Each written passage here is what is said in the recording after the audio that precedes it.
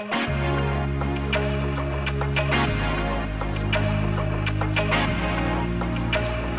to Playback, a podcast about what's hot and trending in music right now. I'm singer-songwriter Nina Blue. And I am singer-songwriter producer Jay Zander. Hey, how are you feeling with it getting darker after daylight savings? Listen, I'm tired as hell. It's dark all the time. It's like 15 o'clock all day, every day here in DC. How is it out there? Listen, in Texas, it's getting dark around 5 is when it's starting to get dark, and my dogs are like, it's time for bed. Like, we're done for the day. I'm like, I wish I was. You're done for the day every day. Right, exactly. They have nothing better to do with their No, time. oh my gosh, I'm so jealous. But oh my God. I have like 5 more things to do tonight, and I'm just dreading it because it feels like midnight right now. Literally, yeah. I was making dinner before we're set to record, and I was like, gosh, it's so late. It was 5. Right. Like, how much daylight are we saving? Like, this is wild. 0. This is one thing that unites all Americans is we hate that we do this. Yes. All right. So this episode, we decided to talk about releasing music as an independent artist. It has been a minute since we've been through releases. I just went through it last week. So it's a little more fresh for me, and it was relearning a whole lot of stuff. Yes, there's a lot of steps to it. So and I made several mistakes. So we'll talk about it happens. I mean, it's, for independent artists out there, I think it's also important to realize that other artists that are like signed have an entire team dedicated just to doing that. So don't feel discouraged if you're just like, oh, what the hell is all this stuff? Because that was all of us at one point or another. Oh, yeah. And I used to like have such a better idea. And then I took a break for grad school, and I kind of wish that I hadn't taken a break. Although I don't know what I would have released. I wasn't super like, I don't know. I'm glad that I worked on the song as long as I did. But oh man, relearning this stuff I've been going through with like a new perspective and a whole new to-do list. It's been a lot. Because it's all me. It's all done by me. I don't have a manager. Not you. So. Yeah. Flight solo. Yeah, and I was the same way. I took like a little bit of a break, so it's just like I'm dreading the process. So I respect you for having done it already, like recently. Yeah, and I got a lot of tips from our friend Katie Landry. I'll talk about this too. She couldn't join us today, unfortunately. But go stream Mind's Eye. Keep streaming it because it's a great song. Yep, it's a great song to drive to when you need to when you need to just like relax and vibe for a little bit. I have like a long commute tomorrow morning. It's such a good idea. I might listen to it like 20 times in a row just to deal with life. All right. So let's talk about the steps to releasing music as an independent artist, because this is something that I feel like a lot of people aspire to, or this is something that a lot of people don't really know or understand. Like, I have found myself educating friends and family so much over the last several weeks about why certain things matter, why certain metrics matter. But step 1 is write a good song. Right. Oh, and a lot of people think that, oh, well, I'm a musician, so my number one job is just to make great music. And it's kind of like, well, yeah, but that's step 1. Like, that's obvious. Yeah, that's the very basic. That is the least amount of things that you do is just writing it. Right. Because we all want the song to like pop off and someone to magically, mystically find it, but that's probably not going to happen for most people. You got to put the elbow grease in. Right. And so you got to write a good song, and then however you record it, whatever process you go through, you have to have it mastered and delivered to you, final project, ready to go before you even think about setting a date. Like, this is something that a mutual friend of ours, Patrick Ermlich, pressed upon me. He's like, no, you have to have everything in regard to the art done before you set a date. Listen, I just talked to him like a couple of days ago about this big project I'm working on. And he was basically just like, no. In order for you to start releasing these songs, the whole collection has to be done. because Yeah. otherwise you can't plan on like dates or anything like that because you never know what's going to happen. Life's going to get in the way. And it's a little bit, I'm not going to say embarrassing, but it's not a great feeling to set a date and just like not be able to make it. So it is a good idea to have like everything in regards to a release just like done in terms of like The the very least that audio. you need is the music done and ready to go, and the Yeah. artwork as well. You Yeah. have to have the artwork done. That is the mistake that I made. I wound up having to push my release back 2 weeks, which I hadn't like made a formal announcement. I just talked to like friends and family, and they're like, where's the release? I was like, oh wait, no. The art got delayed, which was my fault. Like that was totally on me. The artists that I was working with, like they were great. But yeah, that was my bad. And such a rookie move. It's definitely not something you want to do. But yeah, so when I was talking to Patrick, he was like, when are you going to have like all of the songs ready for this project? And I was like, February. He's like, okay, then you can't release until August or September at the earliest. Mm-hmm. There's so much that goes into the timeline, and figuring out a rough timeline without fully setting dates, but just what month you want to have things done by. And then as you get closer, maybe 2 months out, you can really figure out a specific date. I think is really good, but a budget and a rough timeline that will do you wonders. Yeah. And another thing that people forget to include in their budget is marketing. Right. And that's such a big thing because otherwise, how are they, how's anybody going to find your stuff? Yeah. Yeah. Are you going to take out ads? Or are you going to take out ads on Instagram or on Spotify? Or like, what are you going to do? This is a good moment probably to talk about Payola, pay to play, which has been a big thing in the industry lately. There are lots of things that say that they can boost your streams, people who say that they have viral playlists and stuff like that. This has been going on for like a few years now because people understand how important Spotify numbers are, especially for independent artists. And I heard recently that the Spotify algorithm can identify those practices and will actually suppress your song further. Yeah, I believe it. It's just like the same thing with Instagram and all those other places that promise like a boost in followers and whatnot. Like the app itself can tell. Yeah. And if you're it's doing that. usually bots. Exactly. Yeah. So it's not like real people. You're not building a fan base. It's usually, or like you could, some of these playlists are somewhat legitimate. They do have people who listen to them regularly, perhaps, but it's usually bot numbers. Right. And the issue with that, I think, is that particularly with music, bots aren't going to follow your career.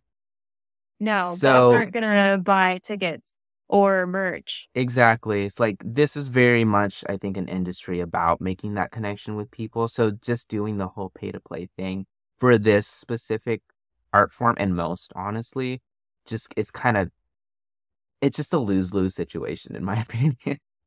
Yeah, it is. And like I've gone through Submit Hub and Groover. Those are things that you can submit your music to industry professionals and stuff. And there are some scams on there too. There's some legitimate people that I've looked up on LinkedIn, which is always a good idea because if somebody says that they're part of a label or they're a music supervisor, do your due diligence. Pop over to LinkedIn, see if the profile matches. I mean, it's still a shot in the dark, but like I haven't had a whole lot of success on it, but I wouldn't completely write off those platforms either. Right. It's just like anything else. It could have its positives and negatives. So. Mm-hmm. Yep. And then you have to have the art finalized. We talked about that. Jay, do you have any tips for figuring out art to go with a release? Yeah, I mean, you really want to look at the project itself and kind of cater maybe a color palette for that specific album or whatever body of work that you're trying to release because you kind of want this piece to be fully realized, right? And it's like you want to have a visual component of it because you're going to have cover art. You're going to have, if it's an album, like an album picture for the cover of that as well. So that also kind of helps pique people's interest. Sometimes people can just see like the cover of an album and be like, oh, what's this? Let me check this out. I wouldn't underestimate the power of that. No, not at all. And having a good canvas, I don't have one yet. It's been delayed. But it's something on Spotify. It's like the GIFs that plays along with the song that Right. moves. And if your photographer can do that, they know exactly what you're talking about. And hopefully like they can put it together for you. But that's also always a really good idea to include. And the simpler, the better on those. Like the best ones that I've seen have been just really simple, of like the artist walking in or out of the frame, or it's a reference to something, or like a quick animation. It doesn't have to be super complicated because it's like a GIF. It's a loop. Yeah, it's like Yeah, not a feature film. You're not. You don't have to be Spielberg for this particular not thing. at all. No. Then you have to make sure website and social media are up to date. You are the king of keeping your website up to date because you have yours that you use for your artistry and yours that you use for writing, correct? One for teaching and then one as an artist. Yeah, Nice. basically. And I also have to do. I also just went through training for maintaining the website at my job. So websites all over the place. You're just all over it. What are your top tips for that? Keep it current. Keep the space simple and clean. You don't want to have too much information on the page itself. That just gets super overwhelming. If you've ever had to do a PowerPoint presentation for school, a lot of those, it's the same tips I would use. Be very visual based. Don't have a lot of information on the page that people don't readily need to know about. Kind of communicate that through the bigger headings and text that you have there. Those. Always have social media links basically at the bottom so that people know where to find you. And you want to invite people to come over to your mailing list because that's the easiest way that you can market any upcoming projects that you might have because Right. it goes directly to them. An email list is as good as gold. You can send out email campaigns and all kinds of things. There's all sorts of great tools to use for email, just sending out newsletters, keeping people up to date. And it's something that I really haven't worked on myself, but it's one of those, it's on the list of things to do. Yeah, I mean, it's a lot to cover. So So my big tip, and this is helpful for social media, this is helpful for the website and for email campaigns and just talking to people, is have several blurbs about your story and your song, because I have had to write so much when making profiles online or reaching out to people or just talking about the song. When I was pitching this song to Spotify playlists, I was exhausted as I'm doing this. And it's like, you have to put through the instrumentation. Who does this sound like? What does this sound like? Who would be interested in this? And it's a lot to think about. Realistically, it should only take you about 15 minutes. But I got to that section where they're like, describe the song. And I was like, oh, God. yes. Well, there's music. There's music There's and words. It's good. And you should listen. That's not going to get you on a playlist. But having a really interesting blurb and having things that are well known that you can compare it to is probably what's best. I was listening to an A&R rep today, and she was like, I get the worst emails. Let me teach you how to rewrite an email in the best way possible. She was like, don't compare yourself to Ed Sheeran and Taylor Swift. Everyone's going to say that they sound like Ed Sheeran and Taylor Swift. Pick unknown, right? And that's who you need to use, something more specific, someone that most people in the industry probably know who they are, that has an identifiable sound, and say, I sound like this person mixed with this person. So try and stay away from like the biggest superstars of the day and really find who aligns with you. But also, that's funny that you mentioned that because it's like those two artists in particular do all kinds of genres. So if you say that you're like them, that could literally mean anything. Anything. Like, I'm sorry, Ed Sheeran's first album and his most recent are miles apart. Yeah. I'm a fan of both. Miles apart. Like, I remember I was talking to Bonnie about Ed Sheeran because I had done a review of one of his songs. And she That's was our like, previous program director, for those of you that don't know. yes. And she was like, Ed Sheeran is so annoying in that he can do folk really well and acoustic, and he writes pop really well too.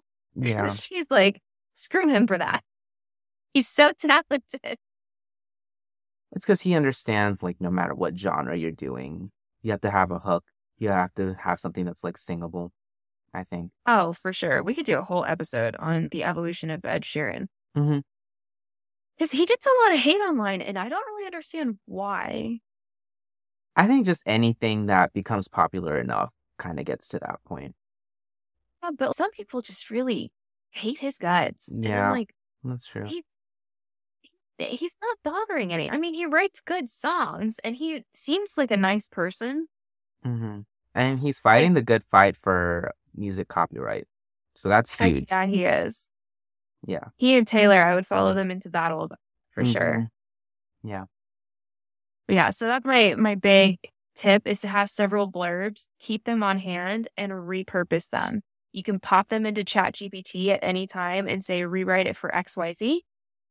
And that'll do it for you. You can say, rewrite this to sound more formal, rewrite this in 300 words instead of 500, like all kinds of things. But if you have your keywords established and your few blurbs that you want to use, it helps. So, and then you have to actually put the music out into the world. Jay, you know a little bit more about distribution. What are your big tips? Do I? I think keep in mind that there's a couple companies out there that will do that for you. So do a little bit of research as far as just like, how much do you have to pay to upload songs? Do they take a percentage? Do they cover specific rights if you're like a cover artist? Because some companies do, actually. You pay like a small fee and they will cover it for you. Mm-hmm. And also look at like what platforms they distribute to. Yeah, I'm working with Symphonic right now. It was suggested to me by our friend Patrick. And I just think it's a really good interface. I had so much less trouble working with that. I worked with CD Baby previously, and I don't want to say anything bad about it, although I'm sure we will get lots of comments. But it was just like an older interface, and I wasn't crazy about it. Patrick's like, oh, try this. And I'm so happy with Symphonic, but they don't do cover rights. They don't do publishing rights. Whereas, which was the distributor that you were talking about that did that? So Sounddrop. And that's big Right. among, so Sounddrop is good for cover artists. And I know a lot of VGM, video game music people, that use it all the time because for them, they have to have those rights. Otherwise, they can't post anywhere. Yeah. Oh, yeah. So, like, if I were to post a cover, I would probably go through Sounddrop. You can use different distributors for different projects. Like, it just sometimes the project calls for something else, you know? And so it is good to shop around. It's good to do your research. Yeah, that's a good point. So your distributor it's not like your pro. It's not like BMI or ASCAP where you're like locked into that basically for a couple of years. You can use whatever distributor you want, really. Per project, per song, whatever you want to do. Mm-hmm. Which is, I mean, honestly, that's so liberating. Like, that's great. I know a lot of my friends use DistroKid, and they're pretty pleased with it as well. I don't know. I just decided to strike out and be different. Yeah, I'm also with. I just started with Symphonic as well because of Patrick, but yeah, I just steered away from. I still actually use Sound. I still have like my Sounddrop account as well, just in case. But yeah, when it comes to DistroKid, like that's a big one out there. But just again, be sure that you read through their policies and everything, just so that you know what you're getting into. Yeah, that is definitely a place that you don't want to like skip out on the homework. That's where you want to do your due diligence for sure, is picking a distributor. And then after all of this, you can set a date. They say at least 6 weeks out should be good. I did 6 weeks and I hated it. I highly suggest 10. 10 is ideal. Really? Why do you say that? I underestimated the amount of emails that I needed to send. And I got so overwhelmed and overloaded. especially because I had other things going on in life, right? And so I felt very rushed. I have to update the website today. I have to do this. I have to do that. And the to-do list just got super, super long and really overwhelming. So I have a release in February, but I'm not as panicked about that. That's my own personal advice. I felt like 6 weeks was too little to get everything together. Mm-hmm. Well, that's good to know. But it's also good to know that 6 week is like kind of the standard. Like, for example, I'm sure there's some artists out there that are kind of just getting started and just kind of want to experience what it's like to release something. So that's like your date. But Nina's right. If you're, gearing up for a lot of playlist potential and really getting it out there, maybe take your time with it. Mm-hmm. And I don't know if it's still this way, but your Spotify artist account won't be open until your very first release date. I think so. I'm not So you entirely can't sure. even like upload a profile picture. You can't put in the artist bio, none of it until your very first release is out and available and exists on Spotify. So my advice would be actually to like upload a preview of a song. I had an old song, and I'm going to leave it up. It's called Lover Like That. And it opened up the Spotify profile for me for the first time. It's got a couple thousand streams on it, which I'm proud of. But yeah, that's something, if it's your very, very first release, you might consider just uploading like the first minute of the song or an acoustic version or like a demo. even like a demo or the voice memo or something, just so that you can have access to your Spotify profile. Because I do remember the first time I released a song, I was stressed as all get out because I couldn't get in. I couldn't control the profile. Like I couldn't see it yet. Yeah. But make sure it's something you want people to listen to or you wouldn't mind people listening to. Yeah. Something that would serve as like a good introduction for your like bass sound, I think would be good. Yep. So that is a word of warning. Social media strategy is really difficult. We're all just trying to figure it out. Nobody has the answer. That's all I can tell you. You might meet with a digital marketer. That might be a good idea. Again, be aware of scams, but like, oh man, the posting, I resent it. And I try not to be resentful of social media. I try really hard, but there are some days that I'm just like, again, I feel like I'm doing and saying the same thing over and over again. Yeah, it's really frustrating because sometimes you can spend hours on like one video only to have it perform way less than like a stupid meme that you post that took you like 2 minutes to make, Yeah. and it's that happened to us at Playback this morning. It happens a lot. Yeah. But also like look at what platform that you're making the specific content for. So like TikTok, you can get away with being like a little bit funnier anyway. That's kind of like what it's for. Instagram. Yeah, you can totally be more random. Yeah, with like Instagram, that has to be, it has to look beautiful, right? Or it definitely has to be curated. Yeah, it has to have like a very specific like look to it. That's where iconic. I would pay specific attention to the grid and color theory. Yeah. Because if people are coming to your page for the first time, you want it to look a certain way. Like think about all the best pages that you've seen. They're like super curated with color and things like that. And so, yeah, it's a little more difficult. TikTok, people don't really care about what your page looks like. The most you're going to get is like a like on a video. Most likely someone might follow you, but because the follow button is just right there, it's unlikely that they'll visit your profile if they're following you from a video. Mm-hmm. Or they might, just to see what other videos you posted. But yeah, TikTok is just a mess. Be a mess. And to your point about like spending hours on a video, I don't suggest that. Not at all. Unless I don't either. Something. Honestly, if it takes you longer than 15 minutes to make, I don't think it's a good idea for TikTok. I agree. It might be a good idea for Instagram or for YouTube, but there are so many people that I've listened to. They're like, I wrote a script, I did this, I did that, and it only got like 50 views. And it's like, I don't know what to tell you. Like, if it takes you longer than 15 minutes, maybe don't. Yeah. Yeah. Unless it's a cover or something that you want to do like really nicely, but that doesn't usually pop off on TikTok anymore either. Like people are really very tired.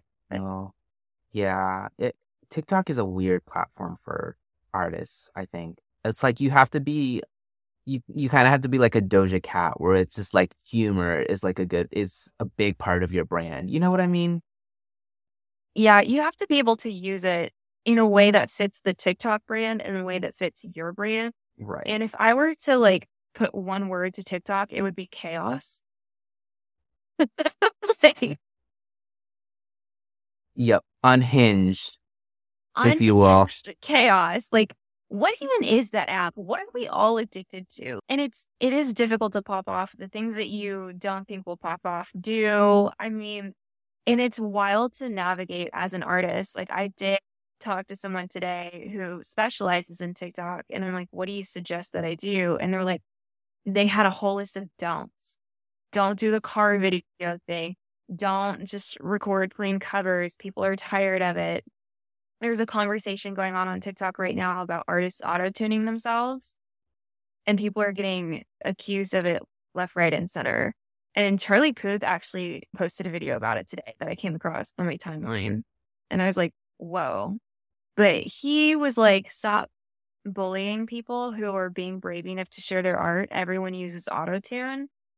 And the point that I'm going to make with that is they're making a video on TikTok, making it seem like that's just what they naturally sound like, and then using auto-tune to correct it. Where it's like, if you were just like, oh, I am performing, I use auto-tune, like that would be one thing. But people are like recording in their kitchens and making it look very authentic when it's not. And I think that's the bread to the issue. Is like TikTok is not where you go to get very curated things. People want authenticity. They want the chaos. Yeah.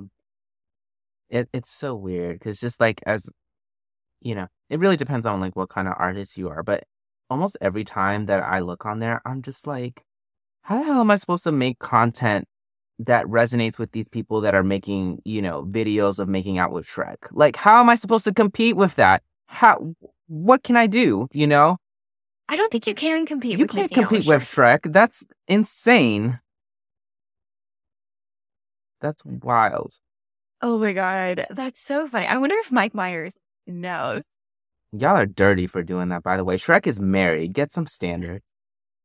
That's right. Team Fiona. Mm-hmm. Oh my God.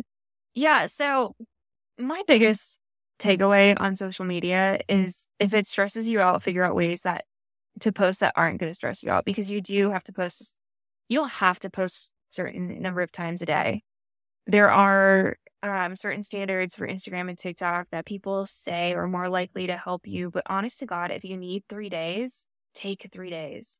It's social media. You should be having fun with it. Try and figure out how to have fun with each platform, and that'll do better than like any of the weird promotional stuff, because people can sense desperation and they can sense when they're being sold something, and they don't really like that, especially when they're on their leisure time. They want to come across something, they want to discover it. So that's another thing to keep in mind, I think. Yeah, this memory just popped into my head since we've been talking about him so much, but I think for artists in particular, it's hard to follow those kind of trends anyway, because I remember when Patrick was telling us it's important for us to kind of have not even necessarily the mission statement, but just like a set of, okay, this is what my brand represents. And can you imagine somebody who's like, I have no morals whatsoever, I will do anything? Like, nobody wants to touch something like that. You know what I mean? Because it just feels too much like it's too pandery, like you're trying too hard to sell something. Yeah. People don't resonate with that. Like, people can smell a scam most of the time. You should be a really good scammer. They exist out there. They do. You know what? That they do. Anyway, so those are our top steps to releasing music. Anyone who has any questions, if you're a first-time artist, please feel free to reach out to us on Instagram. Send us a message. Send us your music, because we would love to hear it. Yeah, we'll give you a shout. We'll give you a shout out too. So yeah, we are here for the indie musicians. We love independence.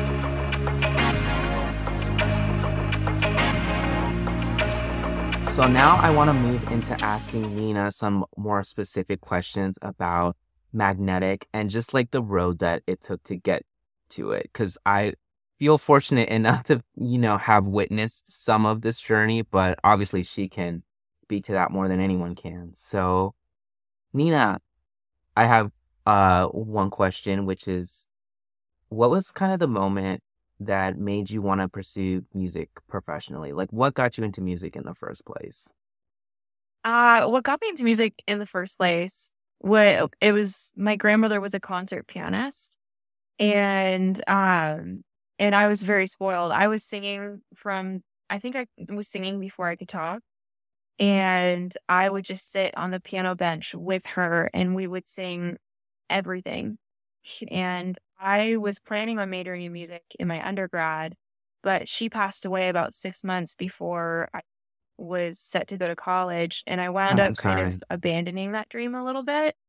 And then I was in a really terrible car accident. I was bedridden for several months. This was years and years later, but I continued to like make music, engage with music, write music. And I had started songwriting several years previous.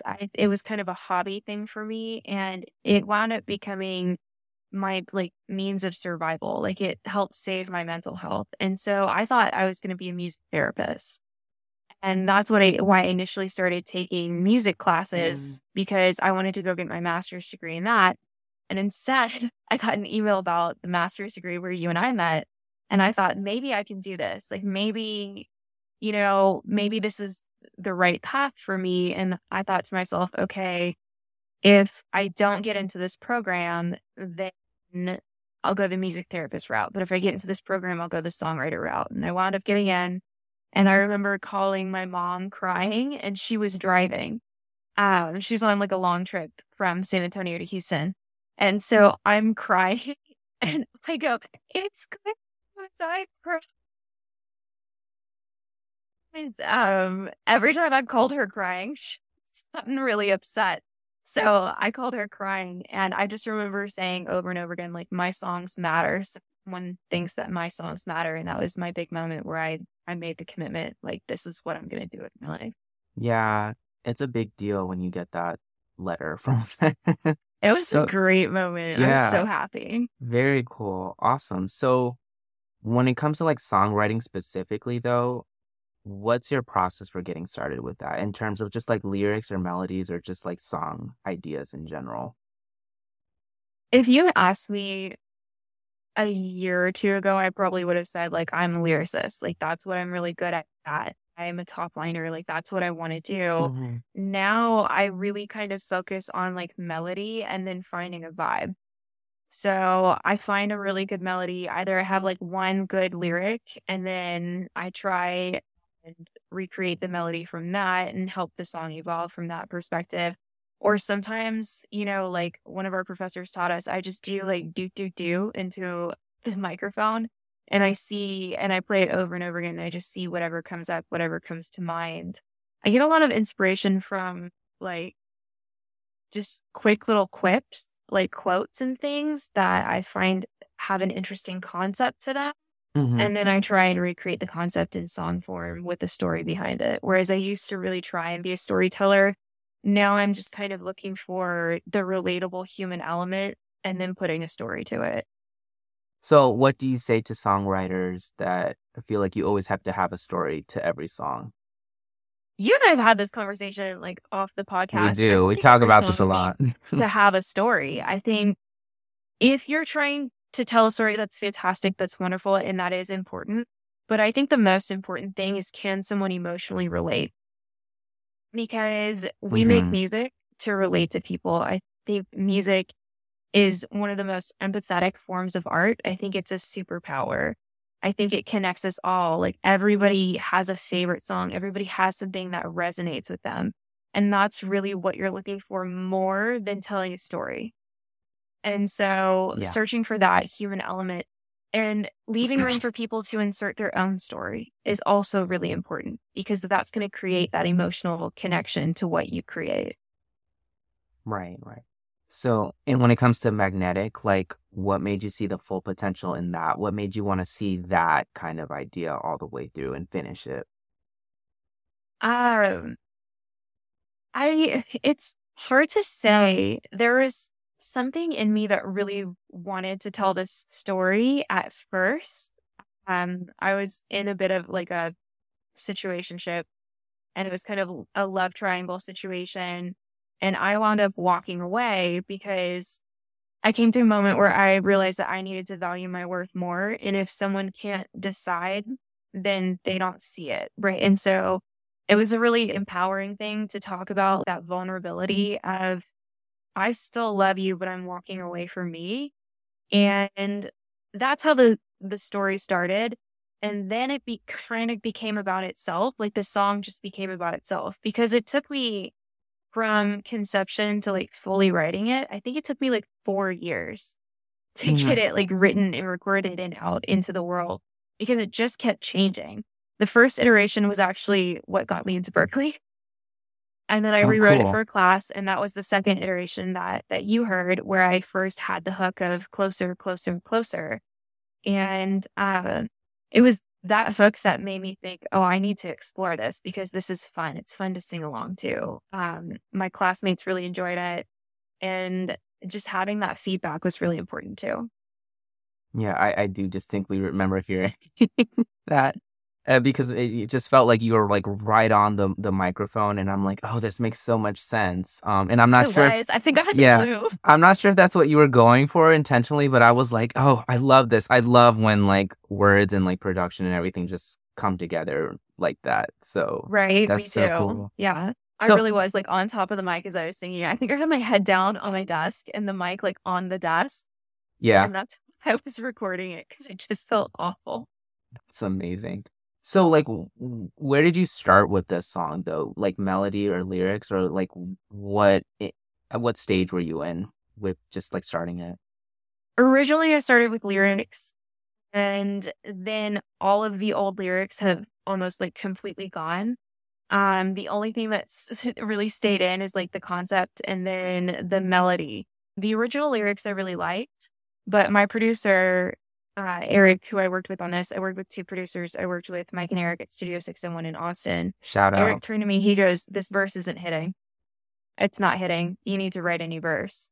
And that was some very loving honesty that I needed. And I focused on melody and I focused on the story and I focused on saying something interesting in that first line.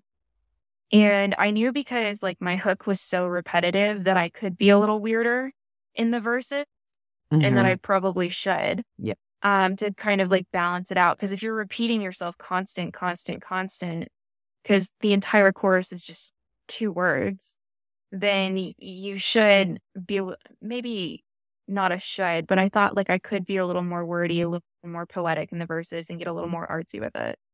Yeah. One thing that I find really interesting that you brought up is that the first of all, like the song took you a number of years to finish, and also you weren't afraid to like rewrite basically the entire thing, right? And I think that a lot of songwriters stray away from that. They think, oh, this is my baby, this is my thoughts. So like, what is your advice to people that think that way? That are it's usually people that are just getting started, right? But what do you have to say to Yeah. them? I remember like a mutual friend of ours, she also expressed, I want to like call her out, but she expressed, she's like, Say her name. No, I'm kidding. we have all evolved past this, but I remember she said this, and she was like, I have difficulty changing the idea in my head. Like when it comes out of my head, like that's what it is. That's how it exists. I think that's a very new to songwriting kind of position. I think that once you get some feedback and some good critique, then you start to see how you can change and how you can rewrite. And going through the rewriting process just means that you have faith in yourself and you have faith in what the song could be. And sometimes it takes you 4 years to make a song work. Sometimes it takes 4 minutes. I say sometimes a song just happens and sometimes it feels like pulling teeth. Like there are songs that I've written and they just worked. That's a beautiful, wonderful experience when the gods of inspiration are all shining down on you I've also been on the floor of my bedroom staring at the ceiling on the verge of tears, like, why won't this song work? Right. And so it's just about having faith in yourself and faith in the music. And if you have to take a break from the song, like I took a break from Magnetic, if you want to revisit it, then do. Like at some point you might. And the song just kept pulling me back. But It really did. So like yeah. at some point the song kind of became about itself because it kept pulling me back and I kept getting closer and closer and closer to the finished project. And it took Eric and Mike and I, 3 people, like a year to fully realize it. Yeah. Cool. What was the actual like recording and production process like with them? So I brought this song to them in like almost exactly as I had written it for the class that we were in. And they were like, no, take this out, take that out, take that out. This is the best part. And that is the best thing about working with a really good producer is they will be honest with you in a really very nice way. Like they were nice about it. And so we kind of reworked some things and we did a demo version and I listened back to it and those were the verses that like weren't hitting when we revisited it. So I sat with this acoustic demo that we had for a couple months before I decided I wanted like a style feel, like a Taylor Swift style feel, or I wanted to feel like Out of the Woods. I wanted a 1989 feel to it because I felt like that could carry the repetitive hook.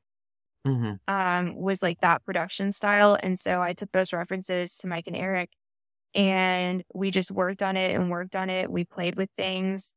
It was some of the most fun that I think I've ever had working with anyone. There's this random mandolin solo that carries into the bridge. And that was just Eric just like picking up the mandolin. He's like, this might add some texture. And I was like, heck yeah, let's do it. And so it was a lot of experimentation and it was a great, great learning opportunity. Great. Very cool. So in regards to like the release, do you have any advice for other independent artists and songwriters when it comes to that? Stay true to yourself and stay true to the song. And keep your wits about you. We talked about the release kind of in depth earlier in the episode. Yeah. But that's really I feel very strongly about that is be your most authentic self and the right people will find it. I'm really trying to find people who resonate with it, who enjoy it. And I'm trying to find fans of people who will listen to it twice and then never listen to it again. So think about what connects you to the song and use that to find other people who will connect with it as well. Very cool. What else do you have coming up? So I actually have like a full year of releases planned out. Thanks, Patrick. And so I can fully say a music video for Magnetic is going to be filmed in December and hopefully it'll be out early next year. And then I have an acoustic version that actually Mike and Eric and I just recorded yesterday. That'll be out the first week of February.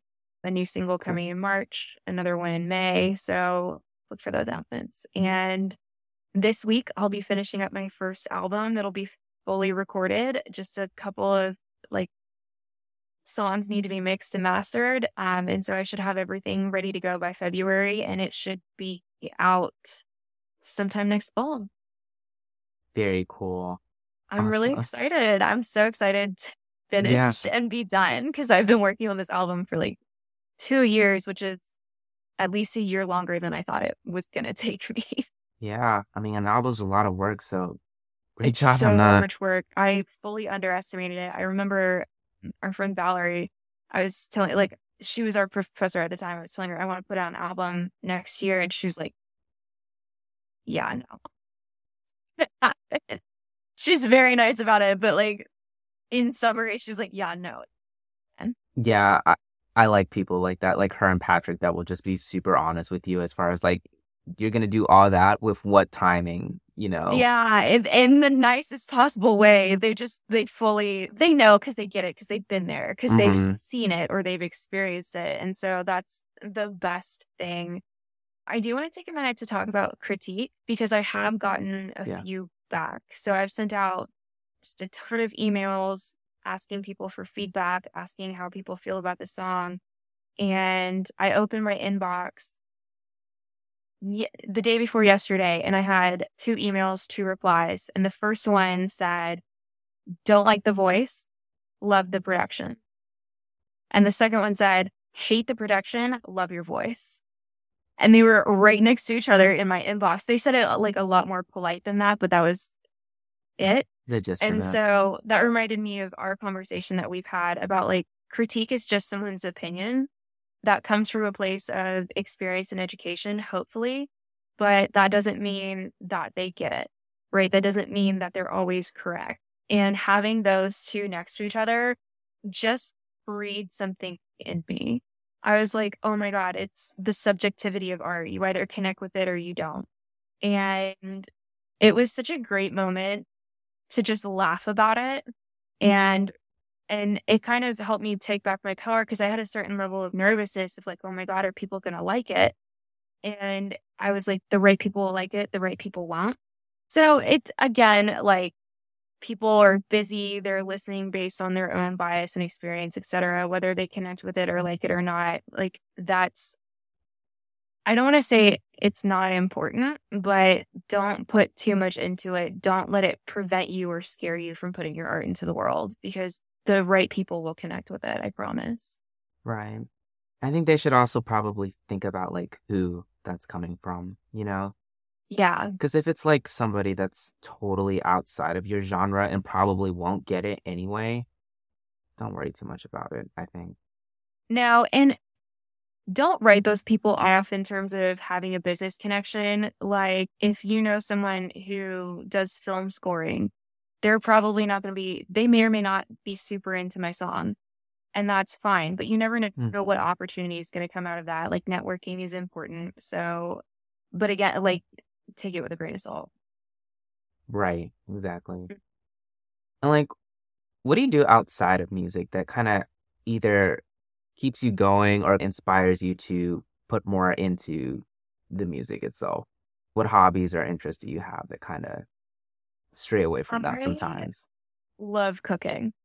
I really love cooking. I haven't been experimenting with cooking as much lately, but when we were in grad school and like really stressed out, it used to be my Friday night thing that I would find a recipe that I hadn't made before and I would make it for whoever wanted to come over. And because I was too stressed to like go out all the time or go out to dinner. And I was also trying to save money and stuff. But yeah, finding a recipe and just like trying it for the first time and getting to be creative with my hands, it does help me just get out of my head and kind of relax because I'm always in my head when I'm writing or listening to music. Most of the time, unless it's something really familiar, listening wise. But yeah, turning on like an old album that I love and digging into a new recipe, like that is one of my favorite hobbies. Well, who would you like to collaborate with in the future? Like a dream collaborator? So we touched on this a little bit last episode.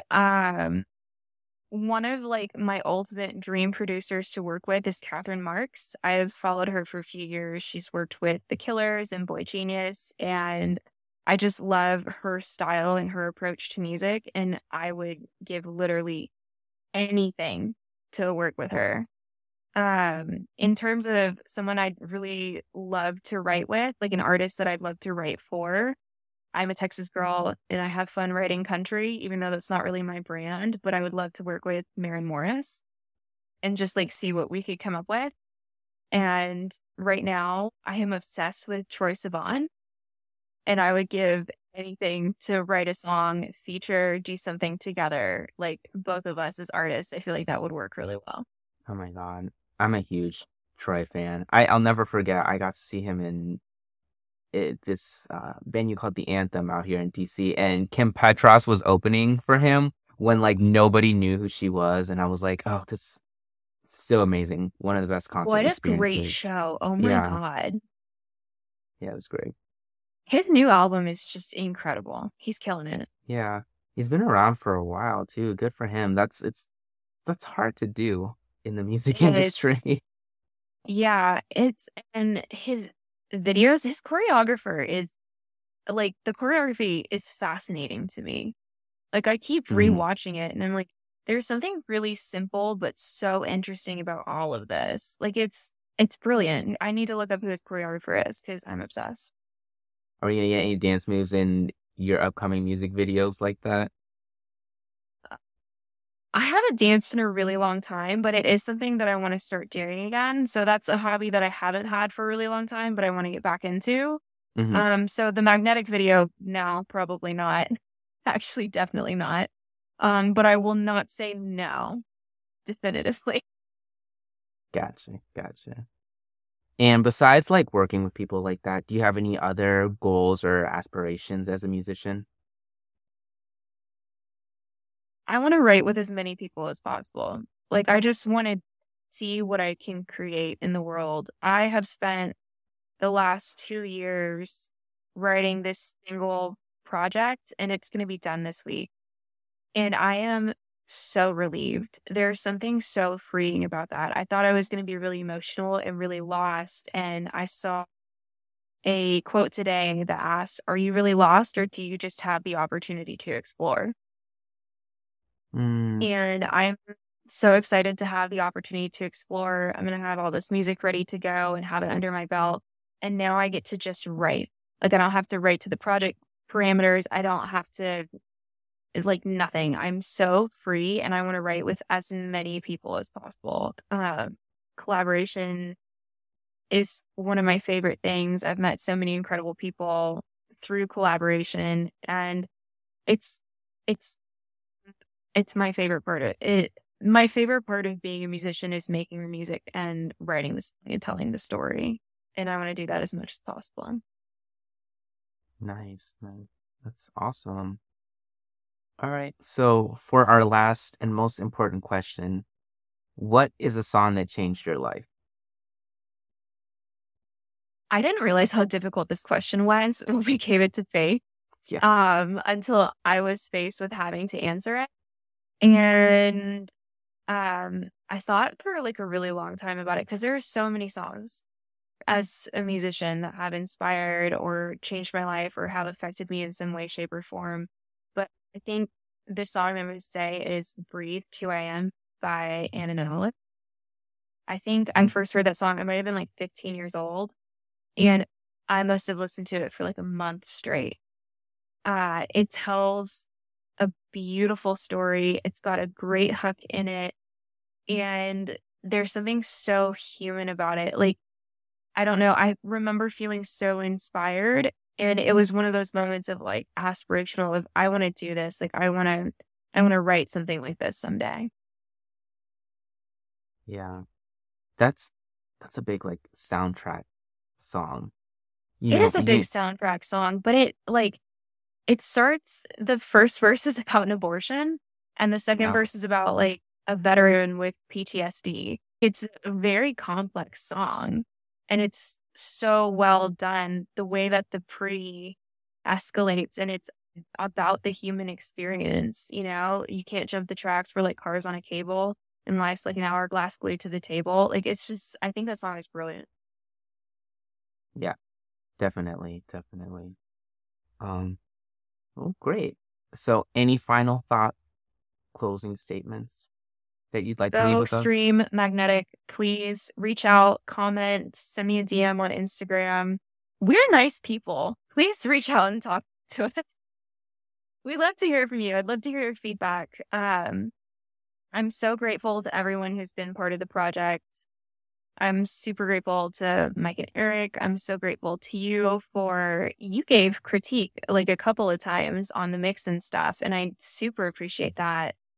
And just everyone who's been so supportive, both Katie Landry, Skylar Starr, like they've been championing this song, friends and family for sure. Just, I'm so full of love. The girlies. Yeah. The girlies sticking together. Mm-hmm. Nice. And that is, I don't know if we were going to do that segment today, but that is my playback pick of the week. So I was telling Nina before this, I was genuinely listening to it like 4 or 5 times on my way to work the other day. It's so catchy. It's so well done. So yeah, congratulations with all of that. Thank you. Thank you. I think that's going to be my playback pick of the week too. I have actually like been listening to it. And it's been fun to try and plan a music video and listen to it at the same time while also knowing that I'm getting Spotify stream instead of just playing it on my computer. Get that coin. Get that get that bag. Payment. Yeah. Get that on the video, but it makes me feel a little bit better. That 0.0000. Yes, but Go Stream, thank you everyone who's been part of the project, and I'm looking forward to sharing even more. All right. Well, go out there and write a good song, y'all. Yep, go create some good in the world. We love you guys, and we'll talk to you next week. Next week is our Christmas episode. Ooh. Jay, do you want to, since we've been doing our top 10 countdowns, do you want to tell the audience what our Christmas twist is going to be? Yeah, so we know that there's a lot of people out there who hate Christmas music. So we're going to do a top 5 worst Christmas songs and a top 5 best for each of us. I'm so excited about this. I am scarred for life as a former choir kid, having to perform Christmas concerts and the Messiah. There are some songs that I'm like traumatized by and will be for the rest of my life. So I'm just really looking forward to next episode. We'll end it on a positive note, we promise. We won't be grinchy the whole time. Yeah, but if you're a Grinch, come for the first half of the show. Heck yeah. Grinches and Cindy Lou Who's are all invited. All right. All right, guys. See you next week. Bye.